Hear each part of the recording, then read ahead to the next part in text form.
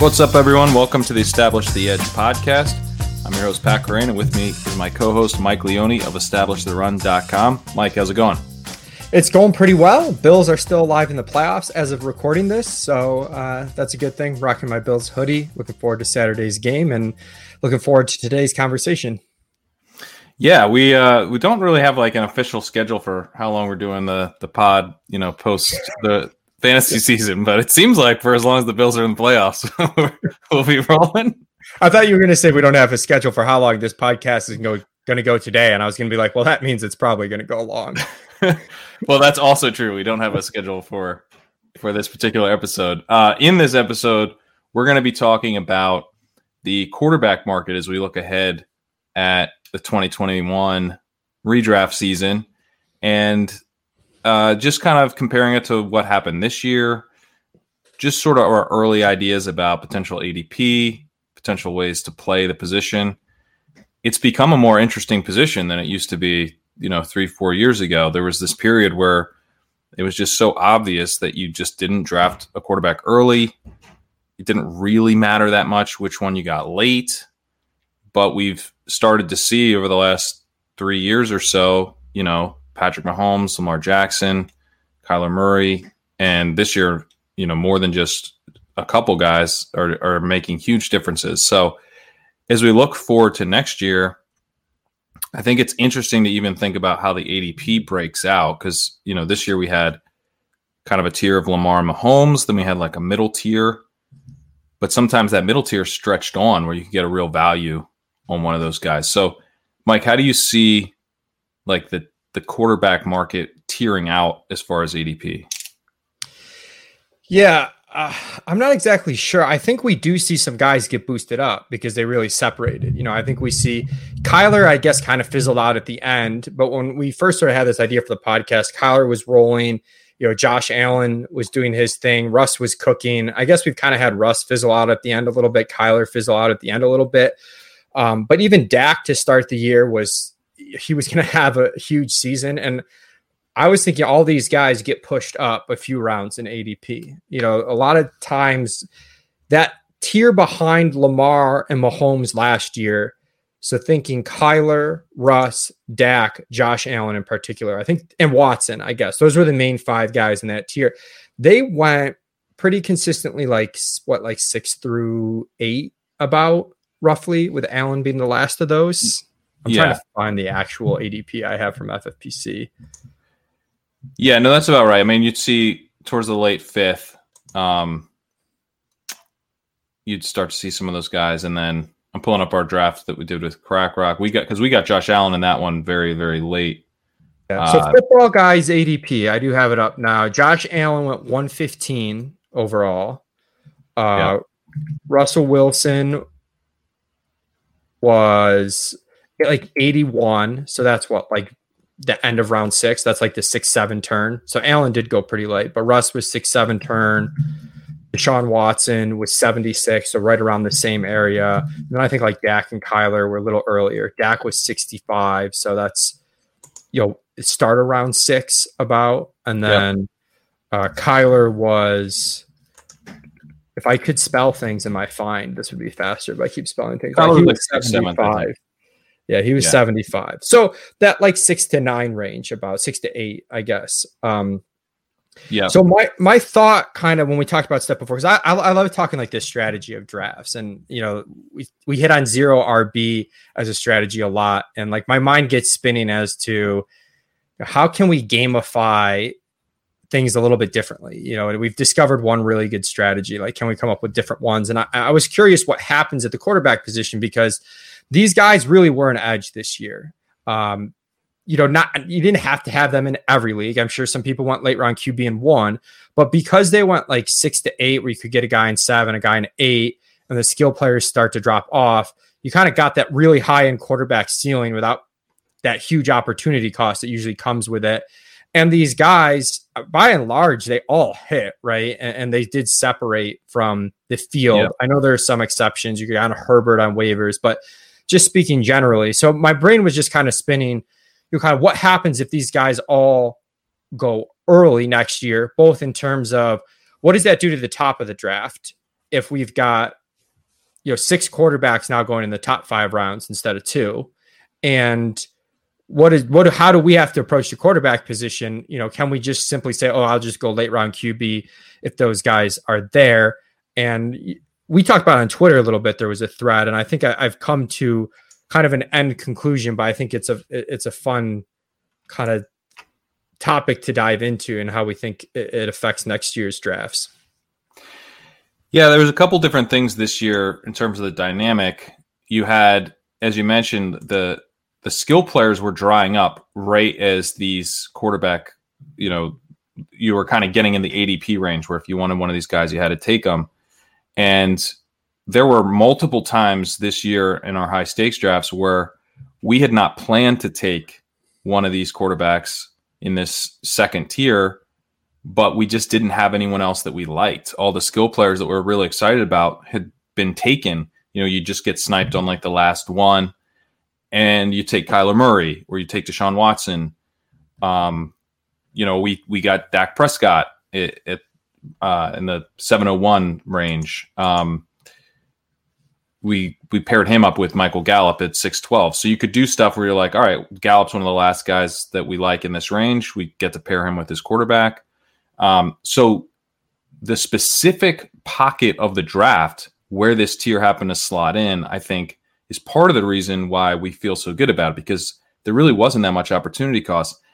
And in fact, there was opportunity cost in skipping these guys, or I guess whatever the opposite of opportunity cost.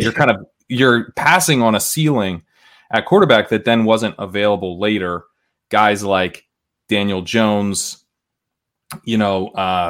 like Burrow, even Goff, like the guys going later weren't ultimately going to be matching what you were getting out of Kyler and stuff. So you were giving, and of course Dak goes down with injury, but we see that, if he had stayed healthy, I think he just would have been an absolute smash. Yeah.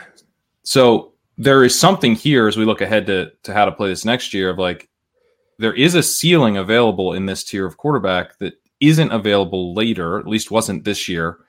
And there's a reason to try to prioritize getting one of these guys. But what if, they go up into that third round range where Mahomes and Jackson were going? Because the other part of this dynamic is that you had an advantage on the Mahomes and Jackson owner because you got a guy with a very similar ceiling who you got to take 4 rounds later or even later than that. So I do wonder if the opportunity cost increases for drafting one of these guys, if it's going to be worth it, or if you should be hanging back and, maybe not hanging back to where you're just drafting Baker Mayfield, but, hanging back to where you're getting a faller within this tier and trying to get a guy in that 7 to 9 to 10 round range. Yeah. And I think my initial kind of thought exercise was I was looking at things a little bit too rigidly, kind of assuming what happened this year happens again next year in terms of results, right? So like if you had last year's stats, for example, you kind of knew where they were going to fall, and that tier of quarterbacks, instead of going from end of 6 to early 8 or even early 9, they all get moved up like 4 through 6. Like how would you draft? Because that pocket of quarterbacks was really advantageous, but as you noted, the opportunity cost increases rather significantly each round earlier you take these guys. And I think that's kind of a separate conversation than what happens next year, because the more I thought about it was that 2020 is going to end up like a really unique year in that there was this clear delineation of the second tier quarterbacks where they had the right price and the right ceiling. But I think part of that is, one, we're seeing more rushing quarterbacks. 2, we're seeing more teams that are pretty pass happy. All those guys in that tier that hit, like Russ cooked this year. Allen was on one of the pass happiest teams. Even the Texans, once they got rid of Bill O'Brien and Watson went off, they were really high pass rate over expectation. Dak was going to be on a team that ran, the most plays in the entire league. But I think some of these things that made them really good are going to start to funnel to other teams and we are going to start getting the depth at quarterback that wasn't there, where we will have guys that fall and match their ceiling. We saw Herbert and Hurts come up this year. We've got Fields coming into the draft, Lawrence coming into the draft. We've got, hopefully Burrow's back from injury and throwing at a really high rate. Mm-hmm. So I do wonder if 2020 ends up just being this really unique year, and there was this unique opportunity to grab those quarterbacks, but it doesn't happen again, because if they do get pushed up on ADP, we'll be able to sit back and say, well, we'll grab Herbert or Hurts, kind of where we took these guys last year. Yeah, that's where I'm currently leaning. I mean, Herbert, I'm a big Herbert fan, and it's going to be hard not to get excited about drafting him next year, because he's not like a true rushing quarterback, but you get enough there to where on top of the passing, he does, I think, have an elite ceiling. Maybe not elite, but certainly for his price, you're going to be happy, I think, with him. But yeah, I mean, you've got Fields, you've got Hurts, you've got Lawrence, the kind of up and coming crew, Burrow. So the breakout class could be better than it was this year. I mean, I guess you could say Josh Allen was a breakout. He would sometimes fall to the double-digit rounds. He wasn't really locked into that second tier that we're talking about. He kind of bridged the second and third tiers. And, in that respect, he probably was that kind of later breakout quarterback, at least in some drafts, that we really didn't have outside of Herbert, who was mostly available on waivers, and then Hurts obviously later in the season. But, if Daniel Jones has a completely different season, I wonder if we think about this differently too, where it's like, well, quarterbacks were just available everywhere in the draft, or if Herbert had been more hyped coming in and he was a 13th round pick, and then that hits, you might be able, the way we're looking at this might be a little bit different. Yeah, that's definitely fair. I do think, though, we're evolving to a point where there's the bottom 10 quarterbacks you can't just play matchups with, where you probably could have gotten, as you said in previous years, any quarterback. I think there's probably a profile you're still looking for. Herbert and Jones, guys that can run a little bit, right? And the Herbert passing, I guess, was a little unforeseen. And, there's probably, if we simulate this season, there's probably a Goff year where he repeats the pass attempts from the previous season and goes off too. But I do think there's more dead quarterbacks than before. And maybe that's, maybe I'm looking at it at the wrong end and saying like, oh, there's more like really good quarterbacks than before that kind of in the second tier that separate. But maybe it's more that there's more dead quarterbacks that, you just have a tougher time winning with. Not that you can't, but then that gets complicated if we're going full galaxy brain with this conversation. And, even if let's say we get Herbert and Hurts kind of in that 8th round area, right? Where we kind of liked Allen. But we get that whole second tier from 2020, Allen, Russ, Watson, Kyler pushed up into, rounds 4 through 6. Now we've got more skill players dropping. Are Herbert and Hurts as good a picks in 8 this year as I hate to say Allen because he had such an outlier year, but as these guys were last year when the skill players maybe gets a little bit deeper if they're all getting pushed down. Or maybe you don't even think that the ADP changes that much on the quarterbacks. I tend to think it will, but we'll see. Right, because if the 7th and 8th round are richer with skill players than they were, because there's all these quarterback picks, then the opportunity cost is still higher because you're drafting, you're giving up a really talented wide receiver to take one of these quarterbacks. Yeah, I mean, but at a certain point, how many quarterbacks are your league mates going to draft? So you get, there was that kind of period. Pete and I joked around back in when we were first doing our first FFPC draft. We were talking about quarterback, and he was basically I will go as late as you possibly could imagine. I just don't care to draft a quarterback at all. And that has obviously changed because of this dynamic that we're talking about, where these rushing quarterbacks who can also pass for a ton have emerged.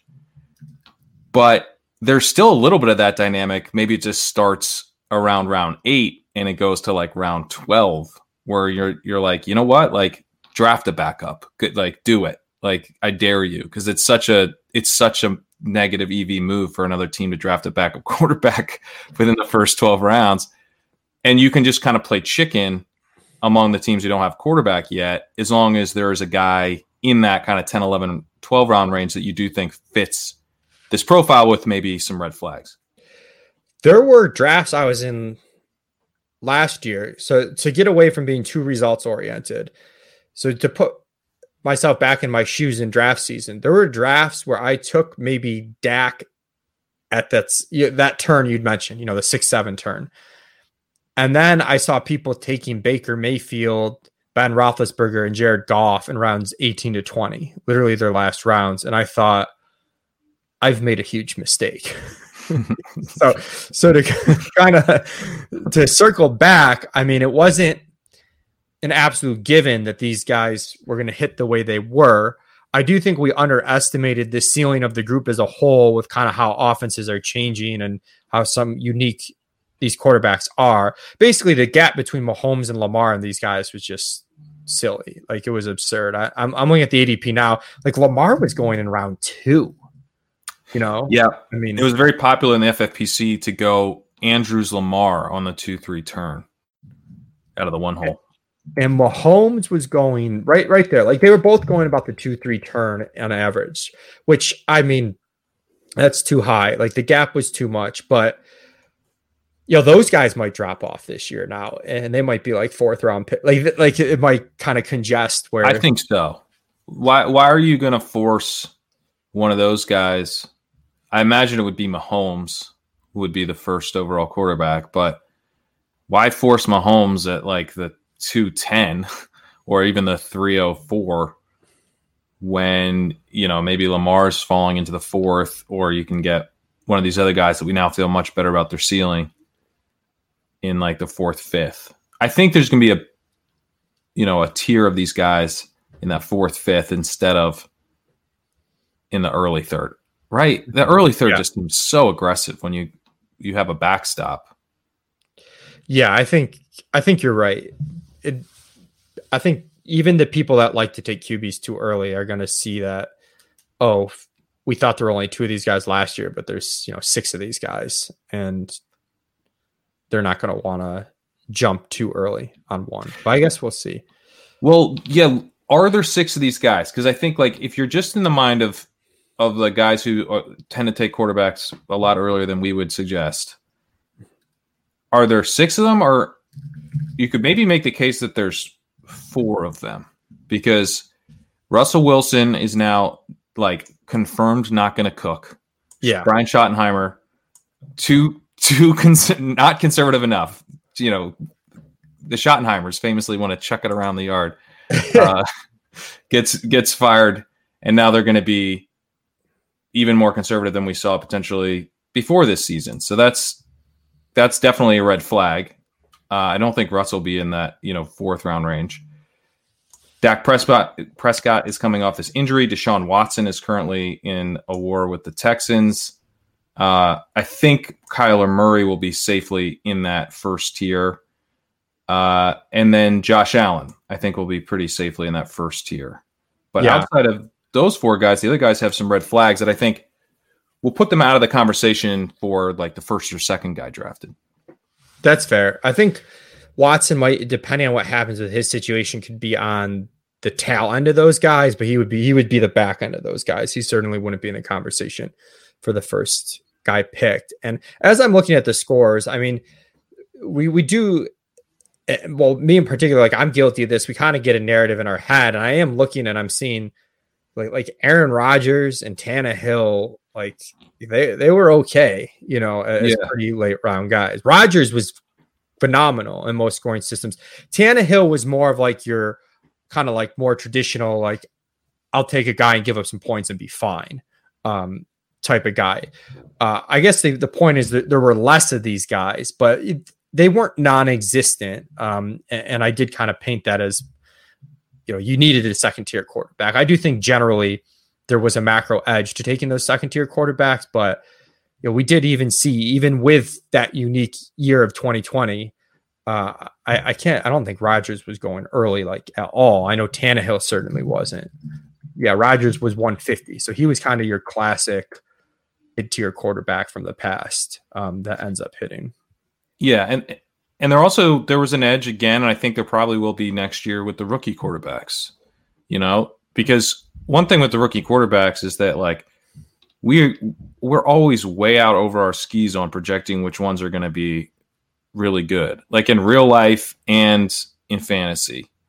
And Burrow is getting drafted way higher than Herbert. Obviously, Tua didn't really deliver fantasy-wise. Hurts.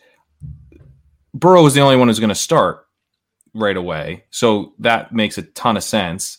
And in fact, Herbert probably wouldn't have gotten his starts except for the fact they punctured Taylor's lung, the team doctor. So it's kind of fluky that Herbert got in as early as he did. So the ADP was probably pretty efficient on the rookie quarterbacks, but the waivers were not. Like once Herbert became available, he was pretty easy to acquire. And in Dynasty, Herbert was way, way, way cheap. Like in one quarterback Dynasty leagues, he was basically free in the rookie draft. So there was, I think, whether maybe the redraft ADP was fine, but the market definitely had a blind spot to Herbert. And my guess is that they end up having a blind spot to one of these rookie. Won't be Lawrence, probably won't be Fields, but there's probably going to be a quarterback in this draft who has more fantasy upside than the market believes. That's a really good point. I mean, I remember taking Herbert in a Superflex Dynasty startup, or not at startup, but the rookie draft at 109 or 110 and being, pretty reluctant to do so. And obviously glad now, but I think that point about the lack of predictability there is big. And one thing that I haven't done in the past, I know this past year was a little different with COVID, but my process has been, even if I get a late QB, I'm basically taking one. And, if I hit waivers or play matchups, I'll do that. But do you think there's more merit now to taking two quarterbacks if you're not getting one of those early stud ones? Because playing matchups seems like it's less important. It's more about finding the right guy who has, is in the right offense, has the right individual skill and ceiling. And if the matchups don't matter and you need to find that right guy, kind of giving yourself two cracks at that if your investment is pretty low, including, maybe you take one of the rookie quarterbacks with someone that's a little bit more stable to start.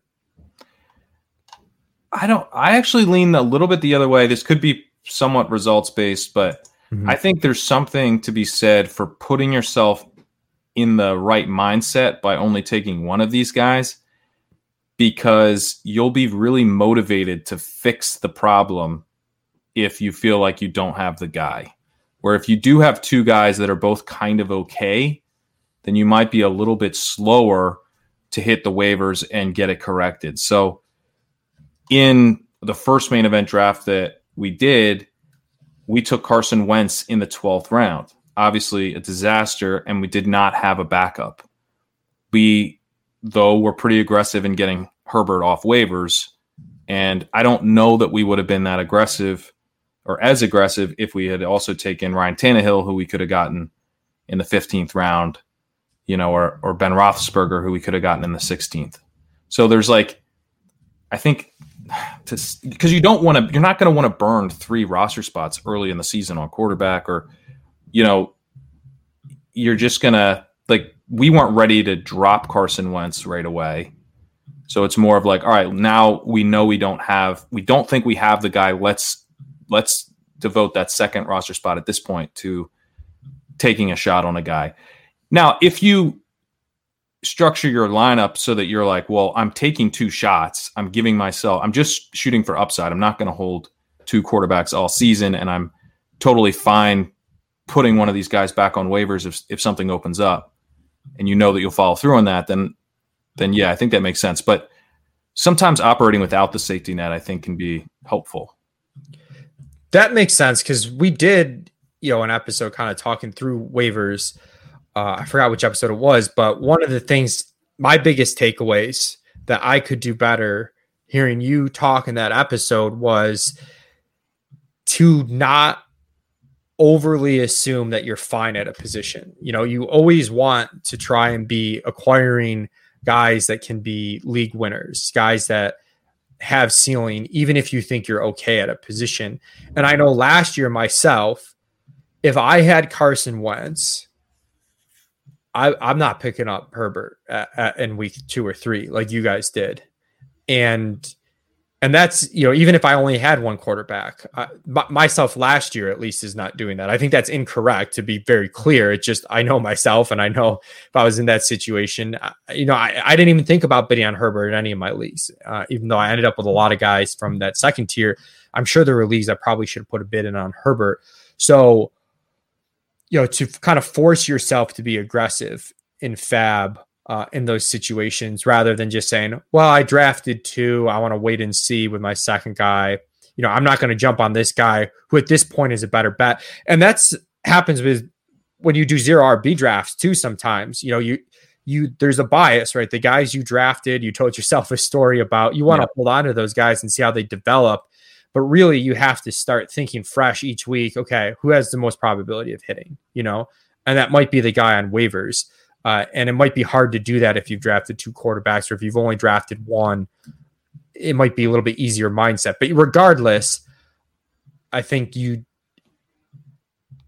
what we're seeing with the uncertainty with these young quarterbacks, you know, if a guy steps in and shows even a little bit of promise right away, it makes sense to go out and stash that player, even if you think you're okay at the quarterback position, or whatever position it is. You know, you have to try and continue to acquire talent. And there's also, you know, a little bit of an edge of depriving your league mates of that talent at a low cost, even if you end up, you know, not having a ton of utility for yourself for that player because the way your lineup is already constructed. Yeah. And maybe, you know, the guys who probably were pretty good picks at the end of the draft were Ryan Tannehill, Gardner Minshew, and Drew Lock. Those are the guys who sort of jump out to me. Obviously, Minshew and Lock had pretty bad seasons. Lock had a couple decent games, but the reason, though, I select those guys is just because we didn't know a ton about them. You know, it's like, is Tannehill going to be able to keep this up? He has this one awesome stretch after having totally washed out in Miami. Is that real? Minshew is a second-year player. Lock's second-year player. Some red flags, but some interesting attributes as well. So I think those are guys that are kind of like early waiver wire shots in a sense. You're just like, let me get a peek at this guy, see if he's got a really nice ceiling this year, and you can throw him back pretty easily. I think those types of guys make sense, but these like quote-unquote value picks like Jimmy Garoppolo, Jared Goff, Ben Roethlisberger, even Baker Mayfield, Aaron Rodgers. I mean, Aaron Rodgers. I like. No, I'm just kidding. What'd you say? I said all the guys I liked. But yeah. Well, I mean, Rodgers had an awesome season. Yeah. But at the same time, like, that profile is just not like, we know who these guys are. We know who they are. Yeah. And the mindset has shifted from like guys that are decent and you can play matchups with to, okay, who can break out. Like that's important. Yeah. Who can break out? I think that's the way to say, if you're going to take a second quarterback, or even if you're just going to chance it and take the one guy, take the one guy, but don't take Jared Goff, take Gardner Minshew, even though the results sucked, because that really didn't hurt you this year. You know, you could very quickly find someone on waivers if you took a big upside swing. I think basically it just comes down to like shooting for upside. Like, I know you really like Tom Brady preseason, and you were right. Tom Brady had this awesome season, but like, you know, sometimes he was going in that range of the second tier quarterback. And I feel like that's not a good pick there because he just doesn't have the rushing to go with it. Yeah, that was definitely you basically needed him to do what he did. Right. And even then the other guys were better picks for the most part. I do think with Brady too, something to think about it. You know, you're mentioning guys that there's uncertainty about that could break out. I would throw in quarterbacks with new receivers or in different spots. You know, we saw Diggs or Allen adds Diggs. You know, that has a pretty profound effect. I don't want to overstate it because Allen deserves a ton of credit for his improvement, but that's a big deal. Brady goes from the New England receivers to the Tampa Bay receivers, huge swing in impact there. And even Kyler Murray to an extent, he gets Hopkins and his efficiency is like a lot better passing the ball than it was last year. So taking some shots. I know there's a narrative of fading the receivers in new spots, which I think has probably been, dispelled to an extent, but guys, acquiring more wide receiver talent than they've had in the past are worth taking shots on too. If you just for the same reason, just uncertainty, especially if you can get them a little bit later in the draft. I would add to that DK Metcalf, who was not added, but he added some skill in the offseason in a somewhat predictable fashion. We see second-year wide receiver breakouts pretty often, and I think that made a big impact on Russell Wilson, particularly early in the season. But yeah, I mean, in some ways, like it was also a perfect setup because we had just had the Odell Beckham flop and the Baker Mayfield flop, and so that dynamic, it's like, well, now we know for sure that we don't want wide receivers who just change teams. And, we don't want to chase these quarterbacks who have the stud wide receiver because that doesn't actually mean that much. That's what we learned from 2019.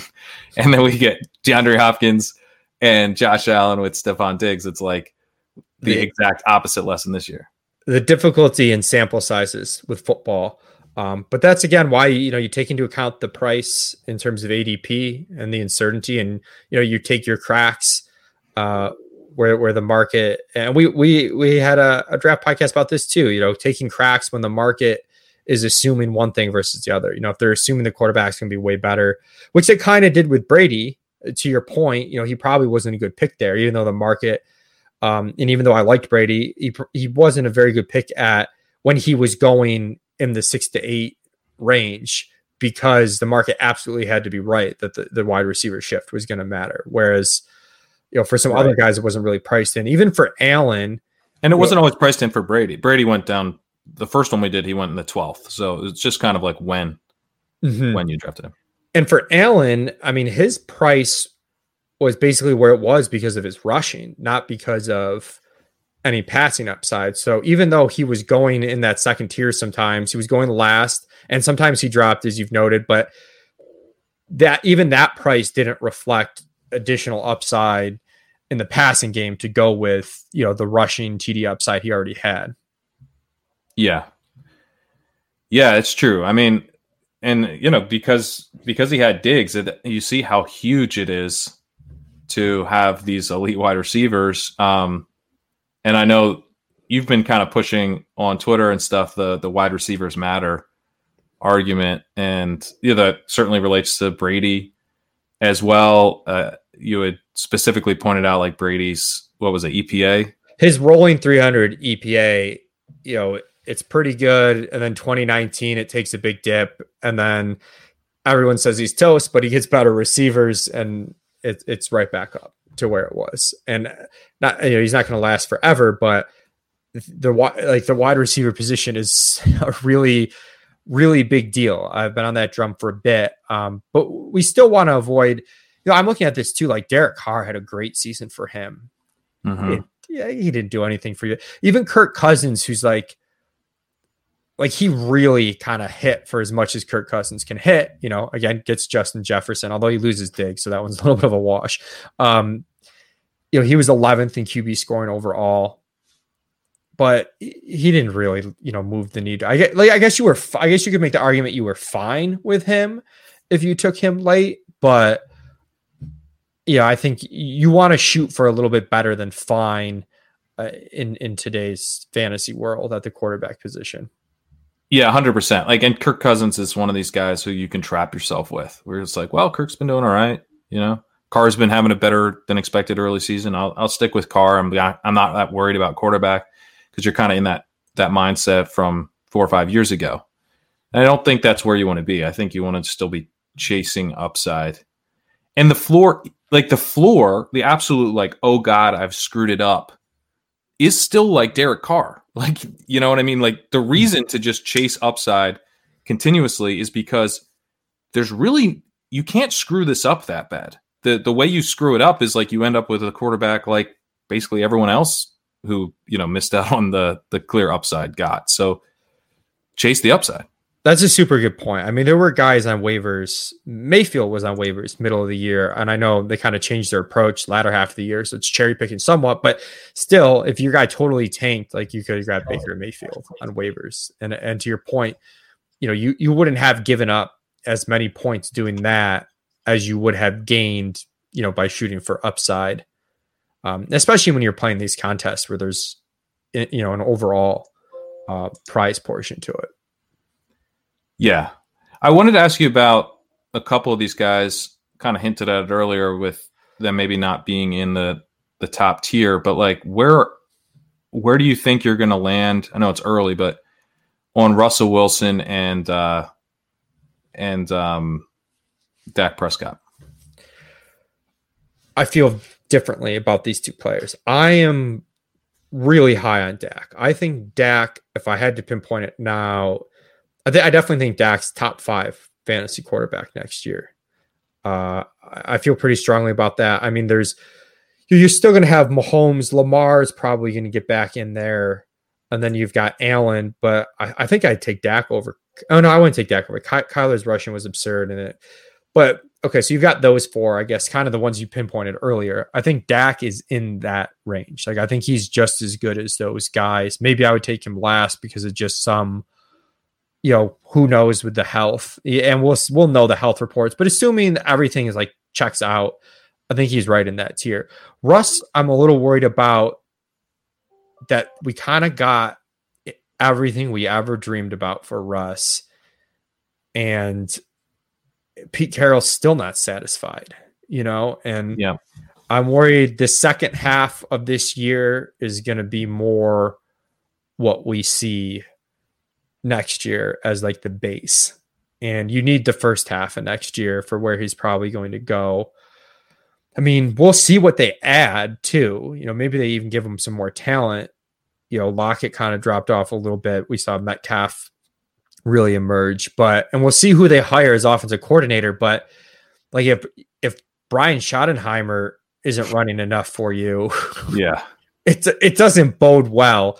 And he did run. He got back to running a little bit more, which was good, but he still doesn't run it as much as some of these guys. So, yeah, I think Dak's a guy that in the right scenario, I'd take in round 6. Russ is, I think I'm probably, especially, with like Hurts and Herbert, like I think he's more with those guys than he is with the top guys. One thing with Russ is that, I think you're right. I agree with you, but I do wonder if like he ends up falling next to like Herbert and Hurts and stuff.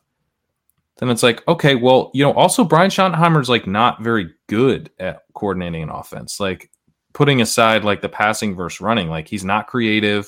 He's never really been someone who adds value to an offense throughout his entire career. What if they just bring in someone who's going to be a bit more run heavy, but also just better? And you can get some more efficiency out of the passing game because you do have awesome wide receivers and awesome quarterback. And maybe we get like a souped up version of what we're seeing in Tennessee, where we've got Russ kind of playing a Ryan Tannehill role, but maybe even a slightly more efficient and, a better rusher, even though Tannehill does add some on the ground. So if that ends up being the narrative that Russ, and I think it probably will be that, that Russ's days of cooking are dead and you can get him next to Hurts and stuff, I'll probably be interested in that because that's why he was going where he was this year. We were just convinced that they wouldn't throw, and they didn't throw for the entire season, but there was that period where it was like, oh my God, Russ is just an absolute smash. Yeah, I remember Taylor at one point saying, he should be our number 1 rest of the season quarterback at a certain point. And, combination of like regression hit along with maybe Schottenheimer just boring, not creative offense got figured out. So and the defense got a little bit better. Yeah. So if he goes in the range you're saying, I definitely like there's some merit to just like, hey, Russ is amazing. Right. Like just take that. I think we've seen that. That was part of why Gretsch likes Ben Gretsch, our friend like Stefan Diggs so much, was like, Stefan Diggs is amazing. You guys are letting me have him in the 6th round. Like, so if the price is right, I would be in on Russ, but like price agnostic, I do feel way, way, way stronger on the ceiling of Dak than Russ. And I'm hopeful that people are scared by the injury, not even scared by the injury, but just because of the bias of like the stats put up. Like they won't have this nuclear season to rely on that they probably would have had. And when I say hopeful, I mean like realistically, I don't think that's going to happen. I think people will probably be pretty hip to Dak next year. But I think so, but you're going to have 4 teams that probably already took a quarterback by, the middle of round 5 at the latest. So maybe let's say the end of round 4 teams have taken a quarterback. Are people going to want to take Dak in the early 5th, or does he get to the late 5th, early 6th? Because I think at that point, that's where I'd start to be interested. I don't know that I want to take Dak coming off the injury in the 5th round. Yeah, 5's tough, but anywhere at that 6-7 turn though, he's got as good a shot as anyone to be the number 1 overall QB. At the 6-7 turn, you got to do. That's where he was going this year, and now we get the additional information of like, oh yeah, like this can work, and now it's just can he get healthy? So it's like, yeah, if he's healthy, then he is probably like, if we get the ADP right, that these quarterbacks going in like the 4th round, you're getting a 4th round value at the 701. You got to take it, but I think the market will make it a little bit tougher for us than that. They'll probably end up in like the 505, 506 type of range. Yeah. And then at that point, if he's the 5th quarterback gone at 505, hopefully some skill players start to drop a little bit more, and we just get this weird dynamic. But we'll have to see, because we don't really know exactly what the outset is. But I find this stuff fascinating. What about Deshaun Watson? Because I think he'll probably be a little bit of a bridge between the Dak tier to like the Russ tier, the Russ Herbert crew.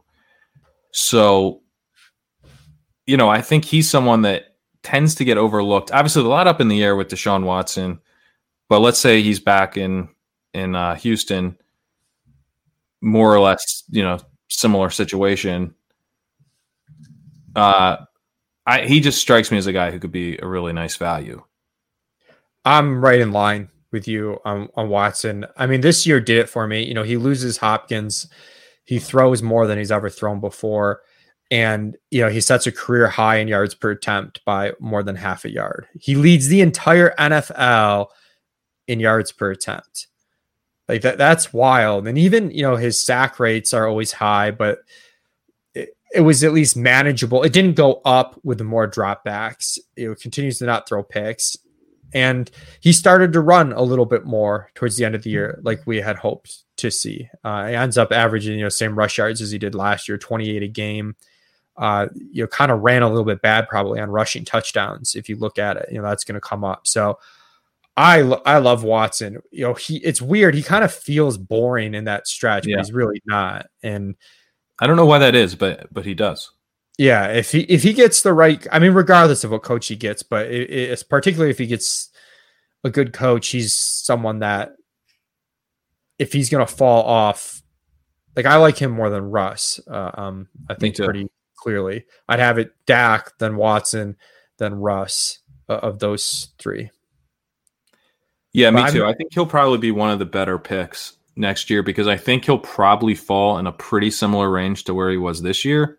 Mm-hmm. And maybe he won't have Will Fuller. Maybe we won't feel as good about his skill players and stuff, but he was a really good pick this year in that range. Like maybe he won't pay off to the exact same extent that he did this year, but I still think like if you're getting him in the 7th, 8th round range, that's an awesome value for Deshaun Watson, he's an awesome quarterback. He elevates the players around him. Presumably they'll bring someone in if they don't re-sign Will Fuller. I think even if they brought in like Nelson Aguilar, like that would probably be enough for Deshaun Watson to, be able to continue what he's doing. Like he's just really talented. He elevates his team. Yeah, and we're talking about some of these guys getting pushed up.